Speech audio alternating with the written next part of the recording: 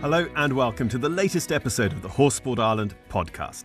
I'm John Kyle, and each fortnight we'll be bringing you interviews with equestrian experts and, of course, our Irish athletes.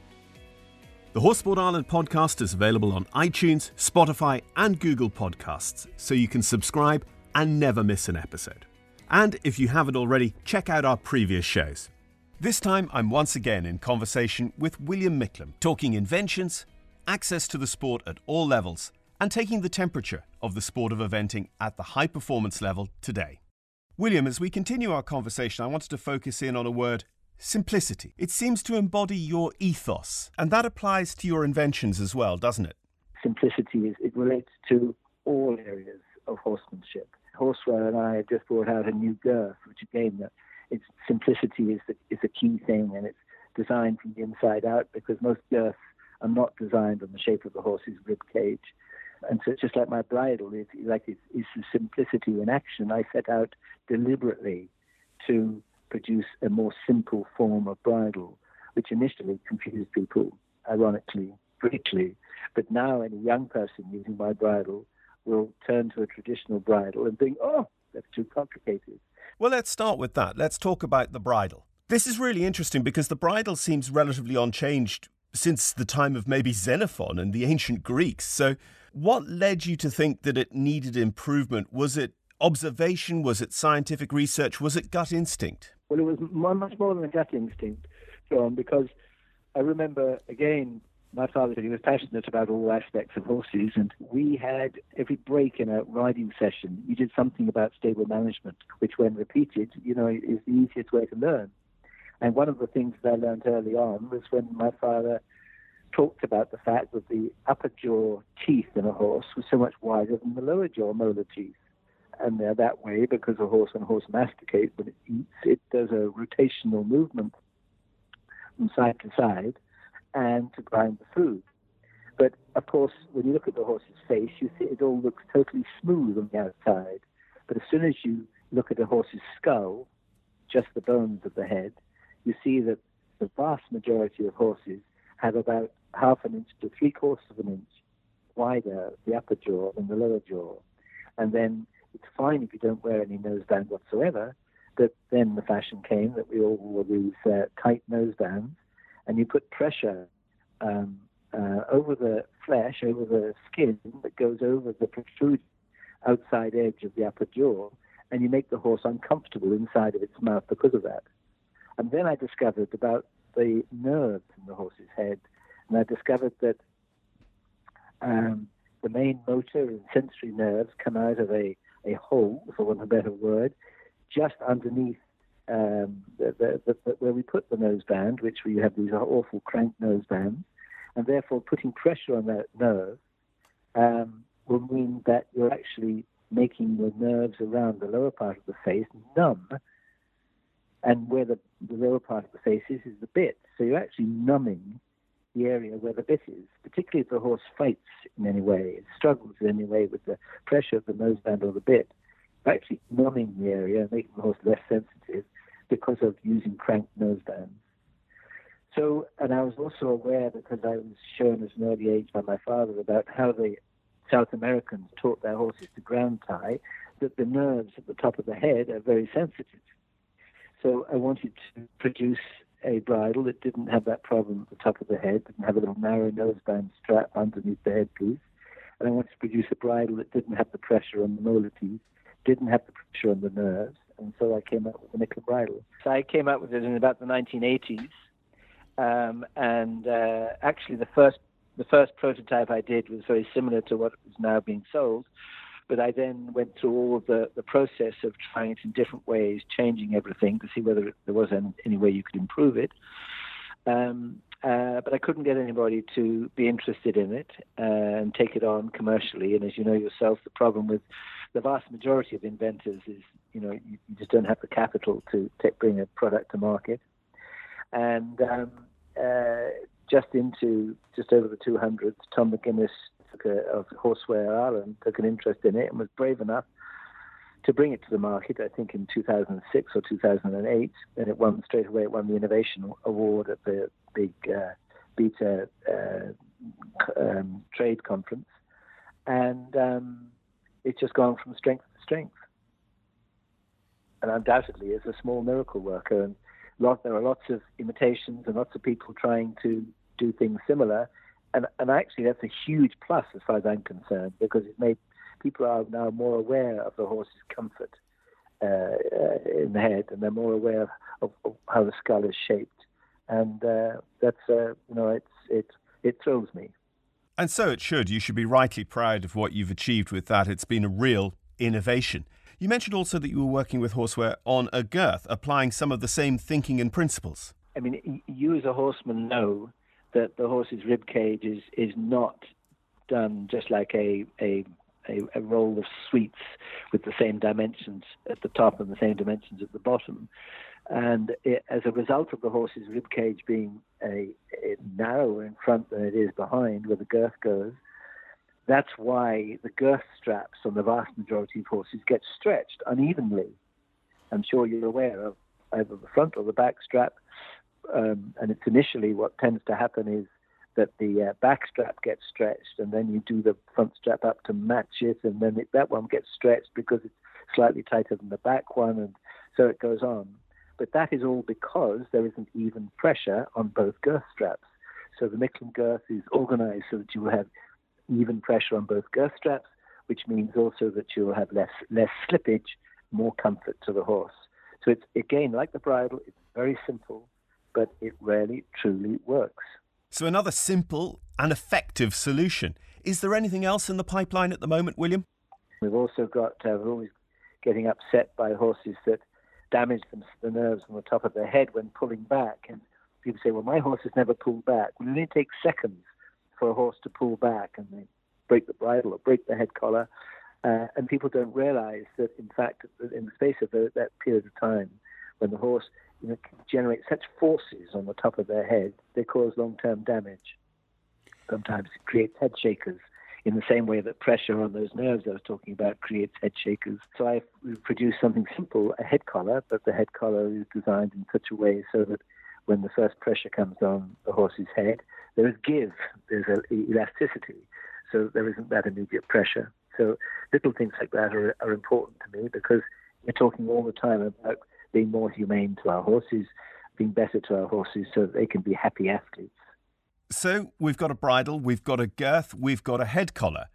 There's an obvious missing link here, which is probably one of the most complicated devices, is it? It's certainly one that can cause a lot of problems if incorrectly used. Have you any thoughts on the saddle?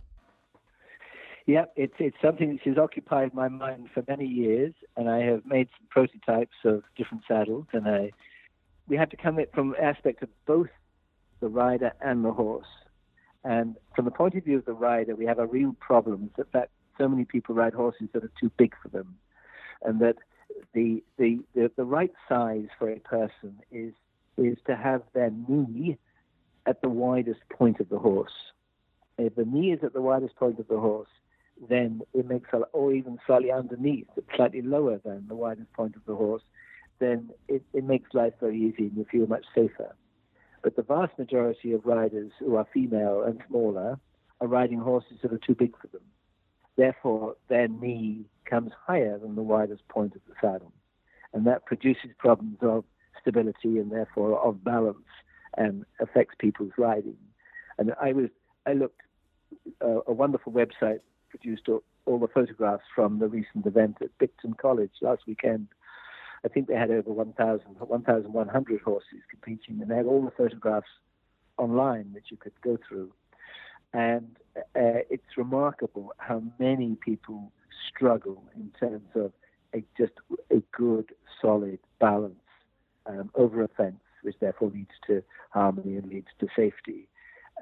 Very few riders riding as the Americans would have ridden under Jack Kilgoff and Bert Menefee, except for some of the longer-legged riders like William Fox-Pitt, Padraig McCarthy. They're absolutely outstanding in their balance, and I think it's not surprising that their horses go better forward. So the first thing I would say, even though it's a bit of an add-on, is that people should ride smaller horses. In many cases, they should ride smaller horses, and it would make it easier for them. But in the process of trying to get their balance, they ride with their stirrup leathers too long, because they need trying to get their knee further down. And the process of getting their knee further down, again, they lose stability. Then from the point of view of the horse, I mentioned my sister was in Argentina, and I was fascinated from an early stage that these horses are worked on a 6-day-a-week basis, and they do 3 hours in the morning and 3 hours in the afternoon, sometimes a little bit more, 6 hours a day. And of course, you and I have both been exposed to hunting and how long you should be on a horse's back. And we used to hack to the meat. So we used to sometimes hack 2 hours to the meat at 11 o'clock, hunt all day, and hack 2 hours back. So come back at 7 o'clock at night time. So you'd be riding from 9 o'clock until 7 o'clock on a horse or pony. It's amazing how fit they were. But obviously, it's interesting to think about, well, why didn't they get sore backs? Why weren't they uncomfortable? And we used different pads, just as they do in Argentina. And so you use different types of pads to ensure that there was always daylight above the spine and to ensure that the horse sat square on the horse's back. It didn't sit up in the front or up at the back, that you spread the load. But we also had saddles that had a wider bearing surface. So you mentioned the Army, and when we look at the extraordinary number of hours and distances covered by Army horses, the Army horses, the Army saddle had a wide bearing surface and had a little extra, if you like, at the back of the saddle. But the modern progression of elite saddles has been to have a smaller and smaller bearing surface, which may be fine for the short period of time that people are doing jumping round or doing a short school, but it's certainly not fine for hour upon hour. And I would like to see more Western saddles being used for the novice rider. I would like to see more of the Australian stock saddle being used, which again has a wider bearing surface and has good support for the novice rider. And I think we will progress back again to a wider bearing surface. And what will also happen is that from an engineering perspective, we're going to be allowed more mobility in the saddle, so it's not so rigid. And that's a really interesting differentiation in that the leisure rider might be in the saddle for an awful lot longer, and therefore, by following the fashion of what Nick Skelton, what Cian O'Connor are riding in, they're not actually getting a saddle that's appropriate to what they're doing. So again, William, just to look at all of those inventions in the round, they're sort of taking the principles we were taught from the Pony Club Manual of Horsemanship and giving a simple solution so that the leisure rider can pick up these items and know that straight away they are getting something that is going to be good for them, good for their horse, without having to necessarily have the depth of understanding that led to their creation. It seems clear to me that these inventions tally very well with your desire to increase participation in the sport and also to make that participation easier for people. Undoubtedly, and I am absolutely driven by the need to expand the number of people who ride and to sell the sport of horse riding, and from that will come more higher level horse riding. But it's that way around. Strength at the bottom is strength at the top, and we have to show that horse riding is life enhancing, and we have to make it more simple. And we don't need many things which we need to remember about saddle fitting. There are a few key things. It's all, and as regards to the riding, it's all about simplicity. I never give a lesson without, and that's absolutely truthful, I never give a lesson without the 3 F's.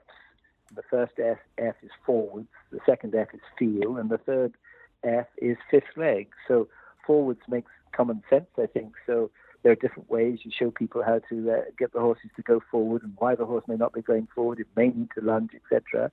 But at least it puts that word in their head that we can do absolutely nothing until the horse is going forwards. And so many people, unfortunately, are taught to ride backwards as opposed to forwards.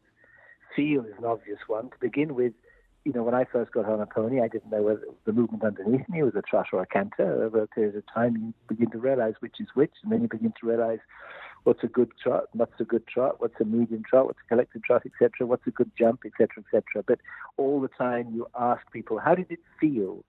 So you put their awareness on trying to think about the feel underneath them. And the fifth leg connects in many different ways. It particularly as regards the horse looking after the rider, so there's safety, and it's the horse which is doing the jumping, not the rider, but also about a horse will do that so much better if it goes in a natural outline with natural paces. So I'm against anything which makes the horse unnatural and putting the horse in bad shapes and rollcur and gadgets which could be in many cases considered to be cruel.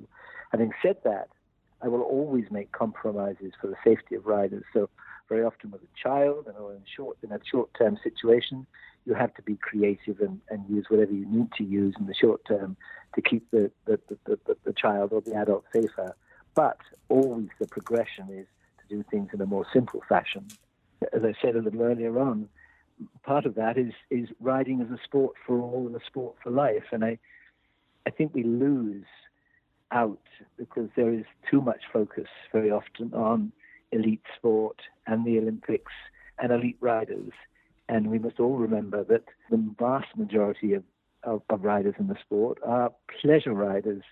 And it is just an amazing life-enhancing sport, and it's just so special. It is, and we have so many examples in our sport of how exposure to horsemanship, exposure to therapeutic riding is very valuable. And you've been involved with a programme of that ilk for a very long time as well. We have Festina Lente in Bray, the organisation which I started with another lady about 35 years ago, and we now employ 35 staff, and we have 20 horses and 10 ponies and some miniature ponies, and they see about 300 people each week, 300 students, patients each week, which have, some of them have the most severe challenges in life, and the association with horses makes a big difference to their life. And I believe that the association with horses makes the same difference to the lives of people whose challenges are maybe not quite so big.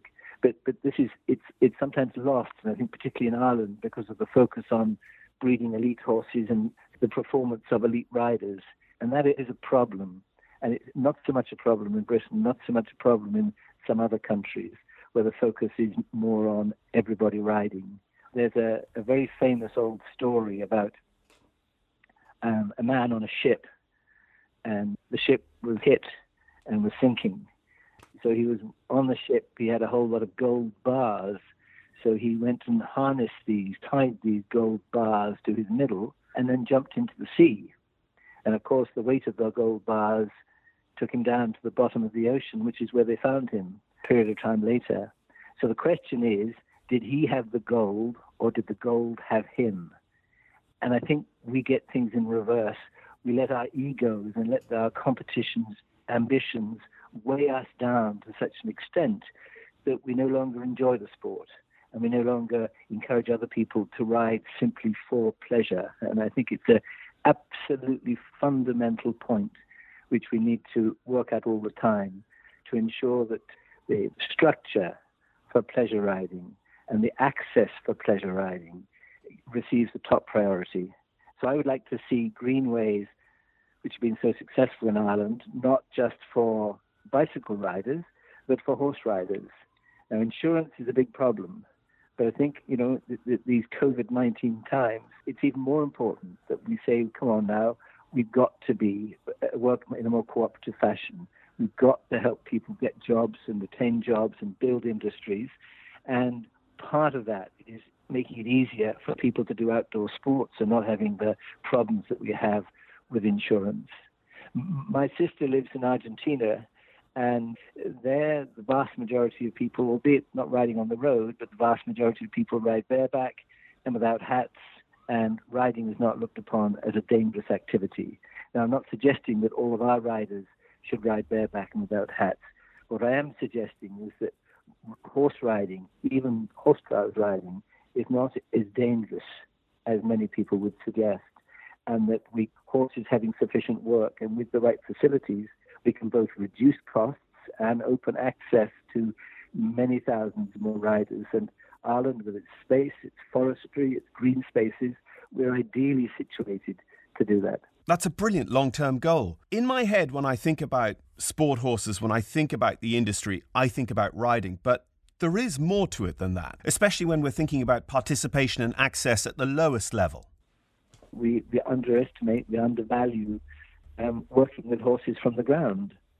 It can just an association with horses, and we, as I said, we have two miniature ponies at Festina Lente, and we go around to hospices, we go around to children's homes, we go around to places where they can't actually leave the home, leave their house, and just the contact with those horses, with those ponies, makes a big difference, and it makes a provable difference. This is not just somebody's opinion, because they gauge all the time how people's responses are, how bright they feel, as do on scales of 10. And the awareness of and happiness of their lives is a big difference too with the contact with horses. And I use a phrase that all the training needs to be a mixture of effort and delight. So that delight side has to come in all the time. And we forget that. And so it can be delightful just having contact with horses from the ground. It definitely is, and something, living in London, I miss myself and take every opportunity to talk to a rider's horse if I'm interviewing them at the same time. Moving on from that, William, I'd like to take this opportunity to maybe take your temperature on where eventing sport is. I mean, it's a fantastic moment for our riders, our owners, our trainers, our breeders to have had championship medals at the World Equestrian Games and then latterly again at the European Championships last year. It's a goal we set ourselves for a very long time. We were actually pipped to the post by the Dutch, who took their medal back in 2014. And looking at them, my question is this: is what we have at the moment sustainable? Can we keep this up, or have we just reached a peak? We all have to play the cards that we're dealt. And the key thing is those who are most successful make the best of the cards that they're dealt. And I think that's why Sally Koskaden has been so good, because she's concentrated on the strengths that we have, and she's brought people together, and she's said, yes, it's possible. It's not a perfect world, but yes, it's possible. Now, if we have that attitude, continue to have that attitude, and continue to support each other, that'll make a huge difference. But we will never fulfill our potential consistently unless all the various sections of the horse world work together. And at the lowest level, if you like, or the youngest level, we have the Pony Club.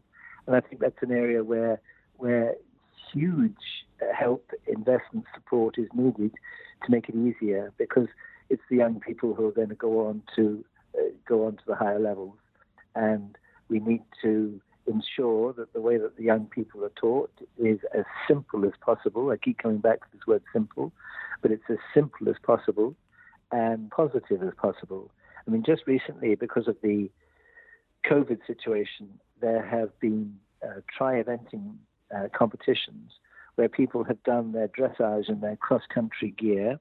Young people have done their dressage and their cross-country gear, then their show jumping, and gone on straight on to the cross-country.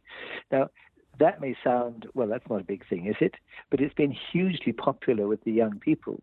It's made life a little easier. It's made their sport a little bit more like other sports, as opposed to having silly rules and regulations, silly clothing, which has no real purpose.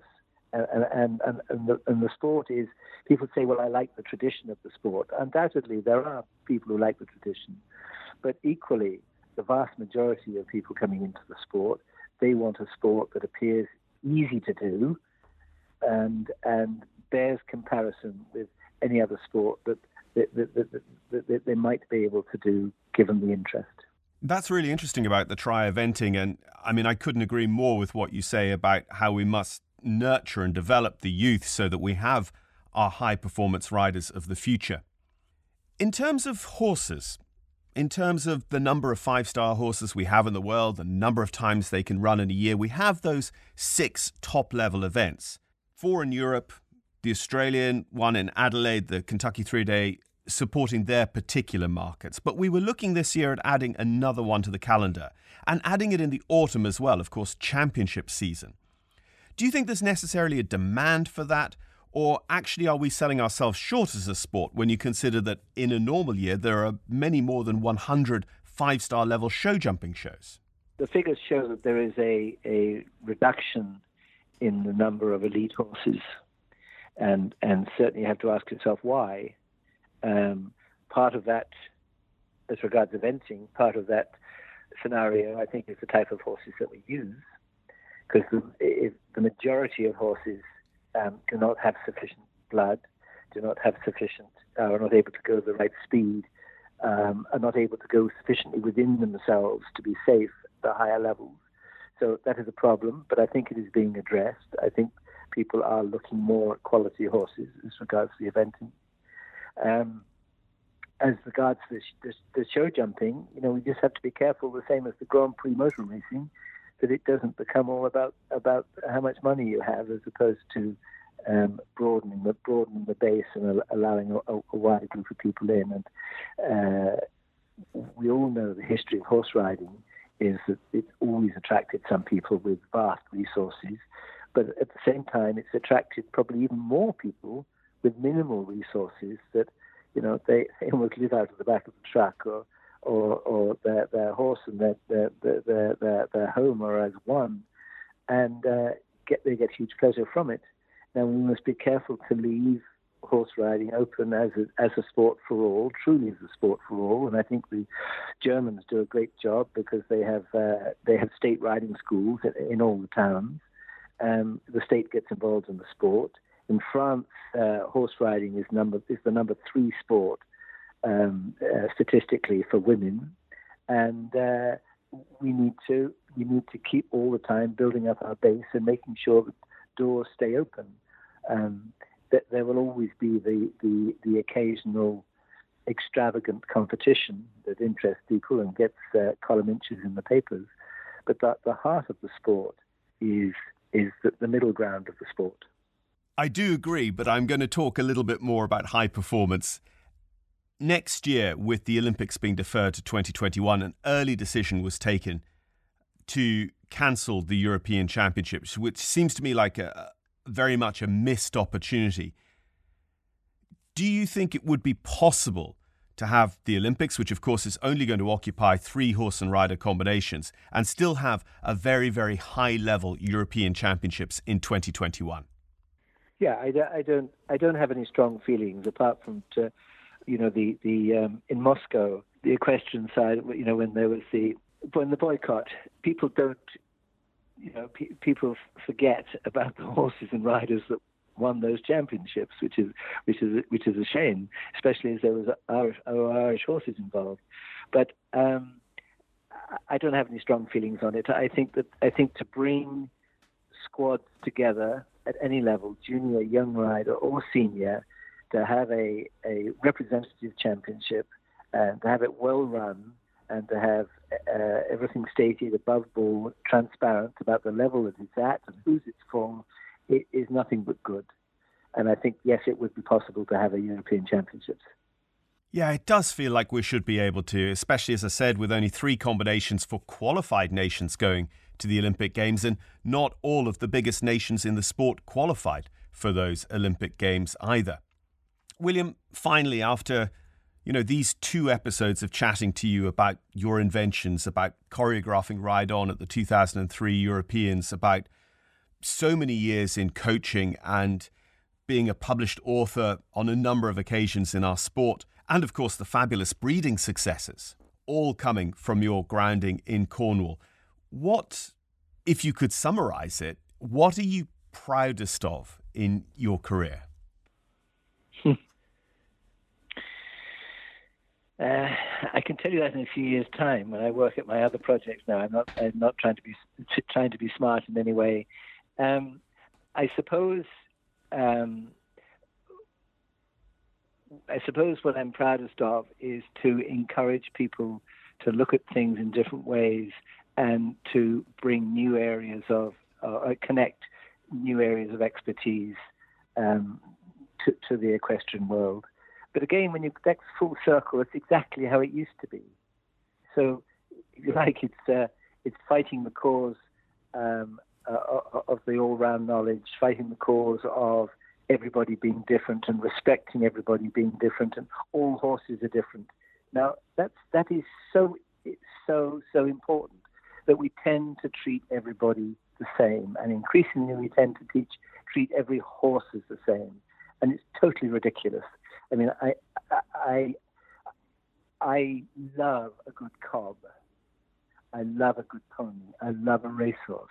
I love all different types of horses. But to treat them all the same is ridiculous.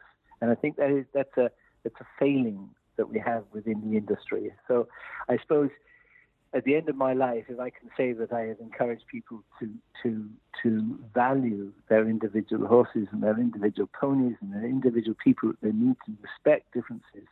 That I hope may be the biggest thing that I do. And the expression that I use time and time again, which I would also like to think can go through all the areas I work in, is in imperial units: yard by yard, life is hard; inch by inch, life's a cinch. And so I encourage people to progress inch by inch. And in horse sports, what is so wonderful is you don't look at people like a gymnast or a person in the swimming world and say, or a person in the golfing world and say, well, they're 18 and they haven't done this so far, so I'll never make it. In the horse world, you can say, well, with a horse, all sorts of possibilities are open to you. And that's what makes it so special. You know, again, I come back to a sport for life. Probably somebody who was in the pony club with you and your brother, is Aidan Keogh. Now he's in his 50s and he's on the list for the Tokyo Olympics. But I think that he does things at a very high level. And I started working with him when he was 11. And I just think it's wonderful that somebody can be at that level at that age and genuinely be one of the elite riders and combinations in the country. And horse sports are special.